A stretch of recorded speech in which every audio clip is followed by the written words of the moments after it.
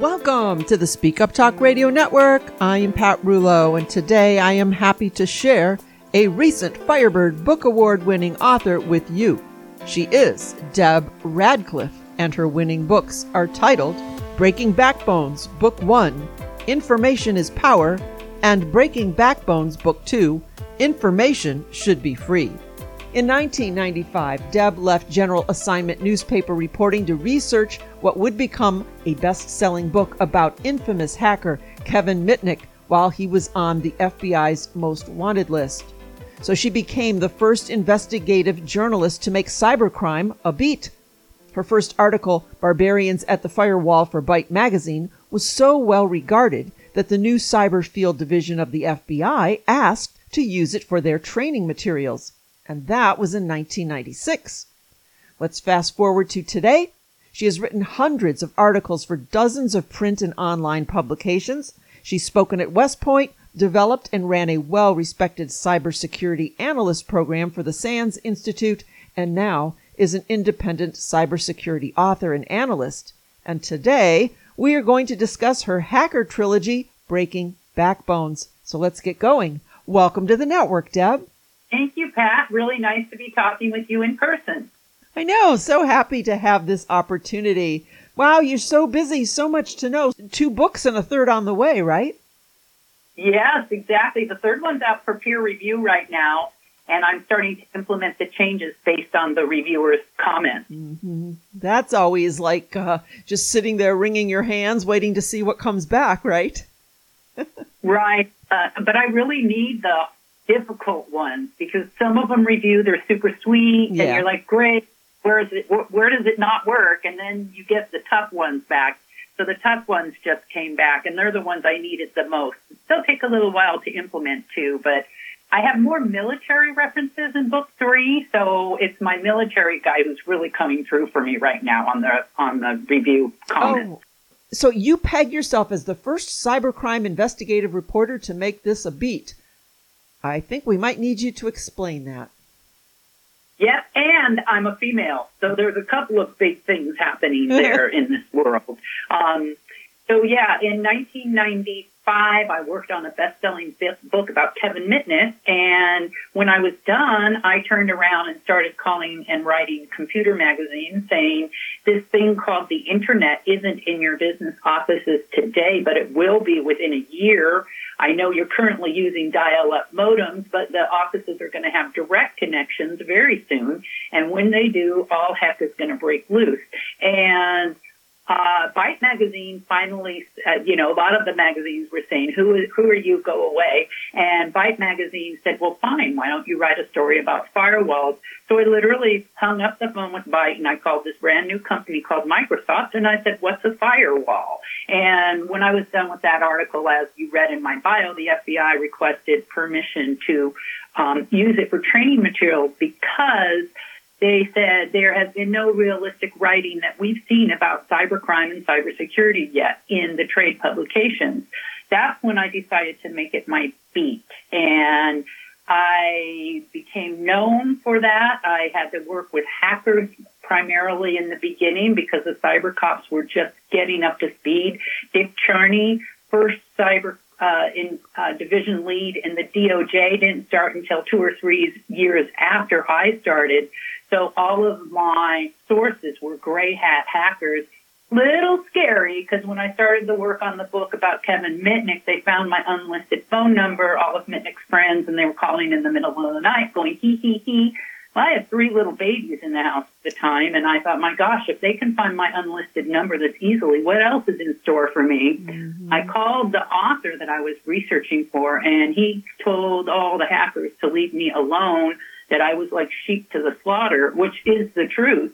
And so some of them helped me get my own first internet account and everything after that, and they became a lot more helpful.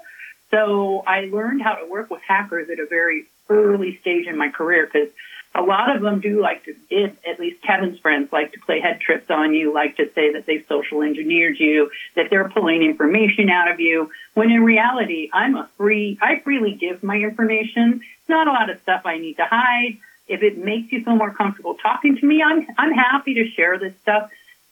the truth was I was social engineering them to give me information, and it worked out pretty well. We got a really good book together, and then down the road, I started hanging out with hacker groups like the Lost Heavy Industries, Cult of the Dead Cow. In the year 2000, I spoke at Hackers on Planet Earth 2000 in New York.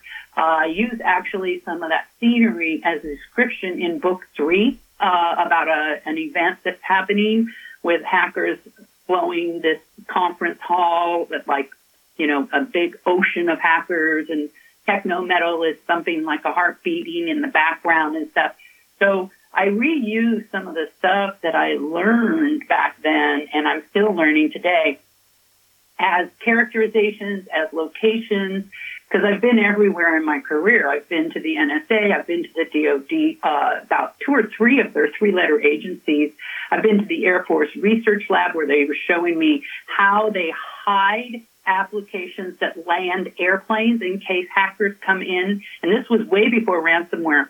In case hackers come in and shut down their ability to land the planes, they've got the application hidden behind Word files where hackers wouldn't look, so they could fail over to the hidden version of the application. I've been in the Army. I've been Fort Belvoir, where they had they used a thing called back orifice, which is something I had written about in the past through the Cult of the Dead Cow, and they were able to show me, hey, we're going to be 3 rooms down, and we're going to turn on a microphone and a video camera remotely, and we're going to secretly record you. And they did.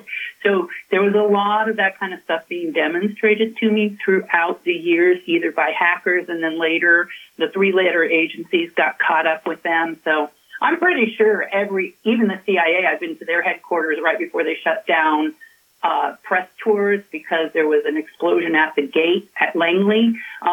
So I've been to inside all the 3-letter agencies, been shown around, seen the machine guns, everything. They all have files on me. And now it's a lot easier because I have a reputation and I don't have to physically go to these locations, spend money out of my own pocket as a single mom to get there.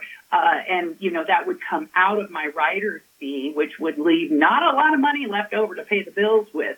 But it was worth it because it helped me establish this career. Wow. That is just an amazing journey you've been on. Wow. And this started in 1996, really not all that long ago. And just think of where we've come today. I mean, I don't think most people realize the sophistication of the ability to find and extract information. Yeah, as one Day reporter said to me, Michael Zuckerman, who actually did a endorsement of book 2 for me, she says, Deb, he came up to me in a conference thing, and he said, I have to meet you. I am watching you extract the gray matter from people's brains. How do you do it? Mm-hmm. And that's me just talking to strangers at conferences saying, hey, by the way, I heard you say blah, blah up on stage. Can we talk? Yeah. And it at first it took a little bit of, oh my God, how can I go in a room full of technologists and act smart? And then it got comfortable. Mm-hmm. And so luckily I'm an outgoing person, but at first I was really shy about approaching strangers. And now it's like, hey, tell me everything. It's not that hard for me now, but yeah. Oh my gosh. So how did this all morph into a book? So I think it was like 2005. Scott McNeely, who was the founder of Sun Microsoft Systems at the time, said, hey, I was at a session with him, a press media meeting where he was addressing a bunch of us in a room.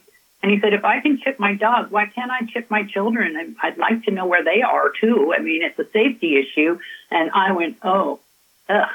And I thought of all the privacy implications. And it's not just corporate America and government that we have to worry about being big brother, but what about criminals? If they can hack our computers, they're going to be able to hack our chips. Mm-hmm. So I started getting really thoughtful about that. And I started putting the story together in my head. So it goes all the way back to 2005. And I remember coming home from that conference and saying to my kids, who were 9, 10, and 13 years old at the time, if I put a chip in you to keep you safe, would you be okay with that? And they all said, no, I'd cut it out of my body. Mm-hmm. And I thought, great, I raised them with the autonomy that they need, and I'm really happy with their answer.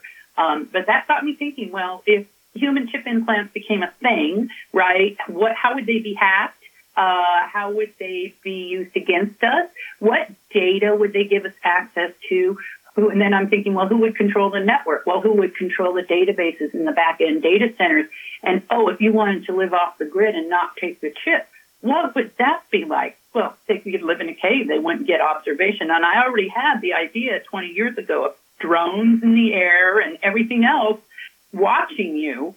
And I thought, well, there's got to be other ways. Well, maybe cell towers that scramble the drones and other different ways to actually have a life off the grid where you're not being monitored and watched. And of course, you can't buy or sell anything unless you're doing some hacking, which means, well, you're going to have to hack other people's chips to get medical care. Otherwise, if you're a type 1 diabetic with a certain blood type, you might not be able to get care if you need it. Not everybody's going to be perfectly healthy who's living off the grid, et cetera, et cetera.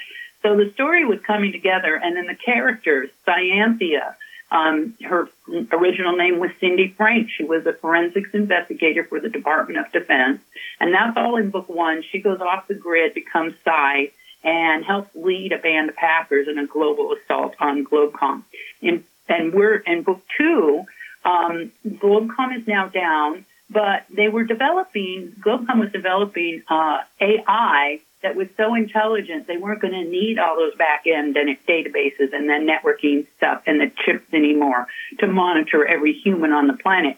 So then the hackers are actually going to get a hold of that AI in book 2, and they're going to try to start using it for good, but it also makes them a target, and there's a lot who don't want that.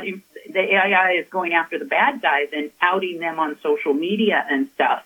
And so it's also reallocating the bad guys' income. The GDP of criminal enterprise is actually higher than the legitimate GDP. It's reallocating that to very needy causes. And it's doing what the hackers want it to do, but there's also people after them because of this. So the intrigue and the whodunit and the kidnappings and other things continue into book 2 and into book 3 until we get to a resolution at the end. So book 1, Breaking Backbones, Information is Power, and book 2 is Information Should Be Free. Have you ever considered the surreptitious implantation of chips? I haven't in this series. I made it that everybody's aware they're getting the implantation, partly because there's really no way to do it today, and I'm trying to stay within technical reality. So this feeling, hearing that maybe it's in our vaccines, there is no nanotechnology small enough for that yet. So I tried to stick with what's legitimate today. Mm-hmm. And so legitimate today, someone would have to insert this. They could do it if you were under anesthetic, sure, a different procedure and you didn't know about it. Right. But no. But I do show that it's being inserted into babies at birth. Mm-hmm. And that's why Cyanthia, Cindy Frank, from the Defense Forensics Labs, goes off the grid. Because she's pregnant with a spy's baby and she doesn't want to chip the baby without the baby's knowledge or permission. Right. Ooh, this is so fascinating. And where are you in book 3?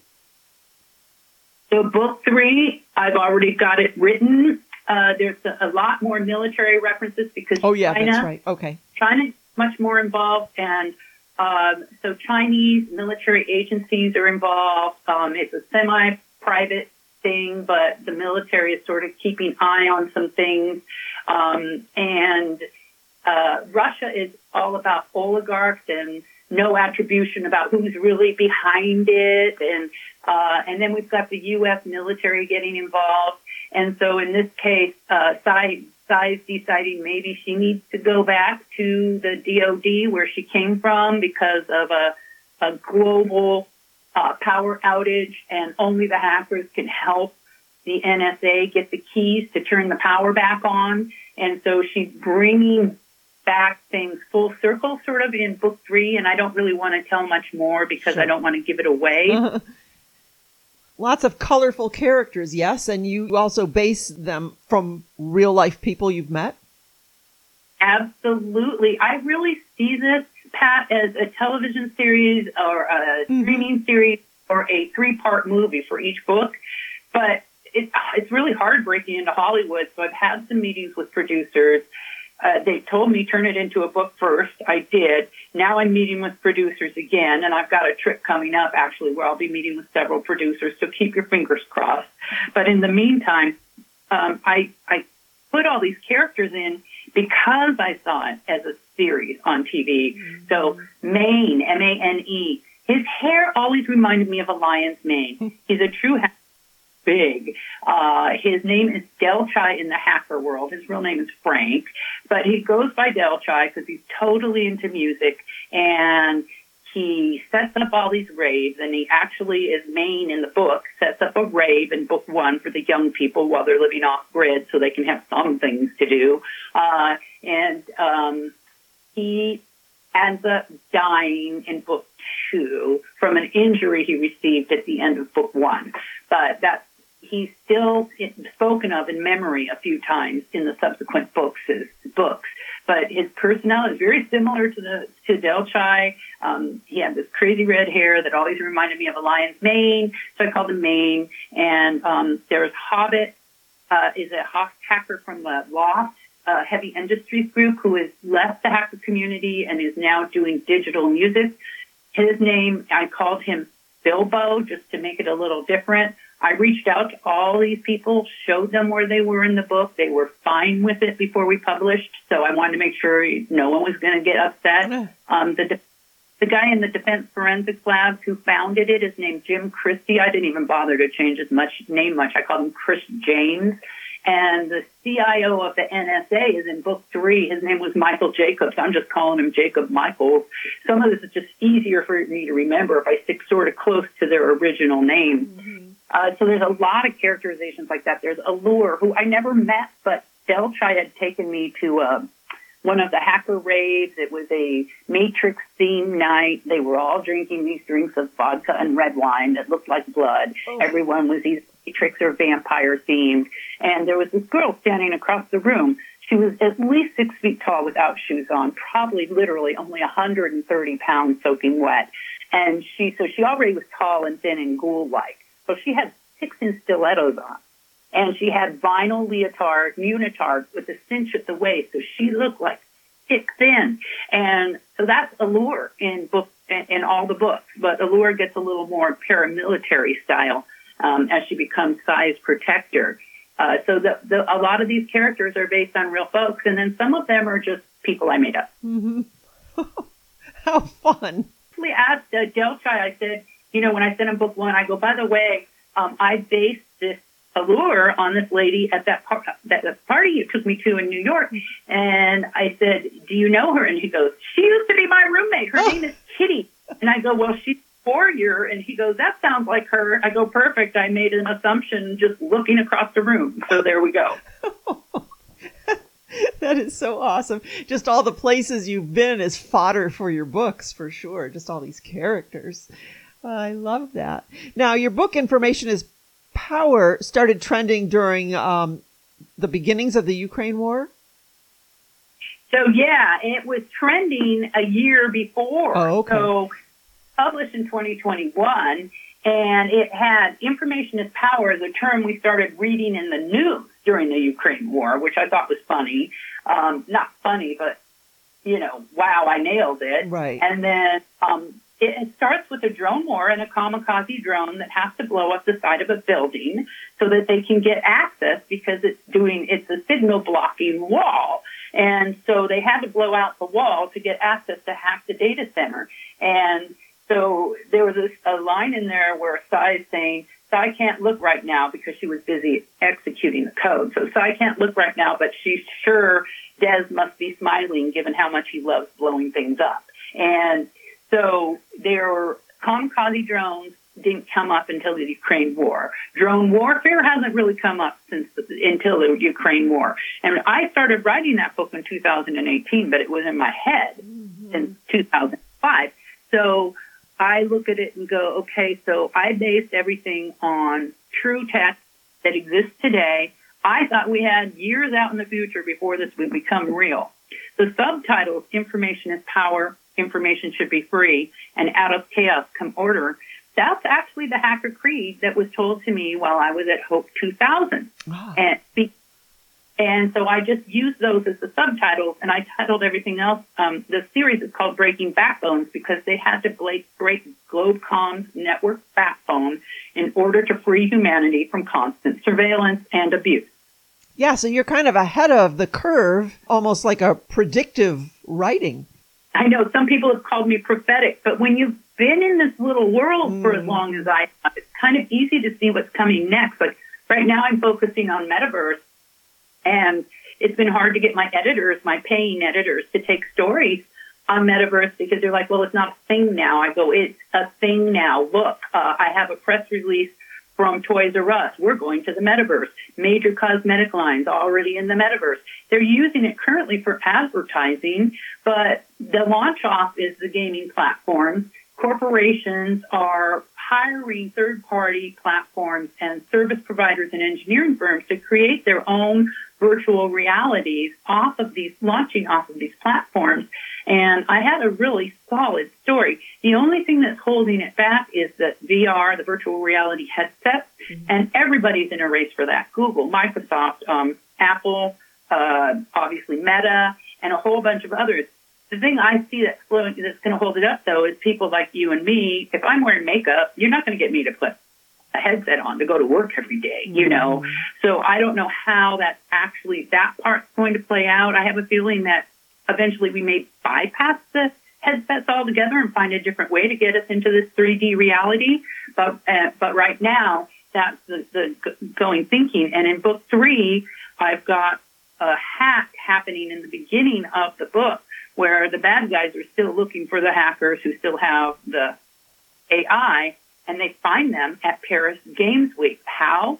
Through their haptic gaming gloves, biometric fingerprints in the gaming gloves. And so they pick them out of a crowd of people playing in gaming pods, and they get kidnapped again. And so it's that kind of data that's coming through the gaming devices is, I think that I was told there's 5 million data points that marketers and bad guys can pick up on through the gaming suits and the VR glasses, which way you're looking, what your irises are. And then if you've got everybody's an avatar, you could be talking to someone you think is Joe Blow, but it's really somebody using really predatory advertising or marketing or worse, you know. Hey, look at, here's a secret present for you. Click here. Whoops, now they own you. You know, so it could be any number of things that happen in the metaverse that nobody's preparing for and nobody's building new security or policy around right now. And that's what's scary. It's very scary. What's very scary is that people willingly grab onto this without giving a lot of this thought. It's like, oh, look, this is new and cool, without really thinking what the ramifications could possibly be. Right, and I'm hoping these books sort of wake people up. So book 1, when I read it to a reading group, read parts of it and talked about it to a regional reading group, not just local. So they had 5 different reading groups together at this luncheon. The ladies were all over 70 years old, and all of them asked really good questions, like they are aware. But the book to raise that awareness in an entertaining way and make sure everybody enjoys the story, that it's not, there's tons of textbooks out on this stuff, but I wanted to write an adventure thriller series, and that's what I've written. And as you know, it's won a couple of awards through Firebird and another organization called Writer's Digest, all for adventure, action, and thriller, nothing for cyber or sci-fi. So I listed it as a thriller. Maybe I should have listed it as action adventure. It's kind of a combination of the both. It's really hard to pick a category. It really is hard to pick a category. You know, people often say, oh, you have a lot of categories, but I hate to pigeonhole an author to say you must fit your book into this category, because often it doesn't fit. And, you know, there's a better way to describe it. So, yeah, I agree with you. So your goal in publishing these books was kind of giving people an entertaining way to wake them up. Exactly. Like, would you take a human chip plant? I certainly wouldn't. You know, my kids wouldn't, but that doesn't mean 90% of us would. True.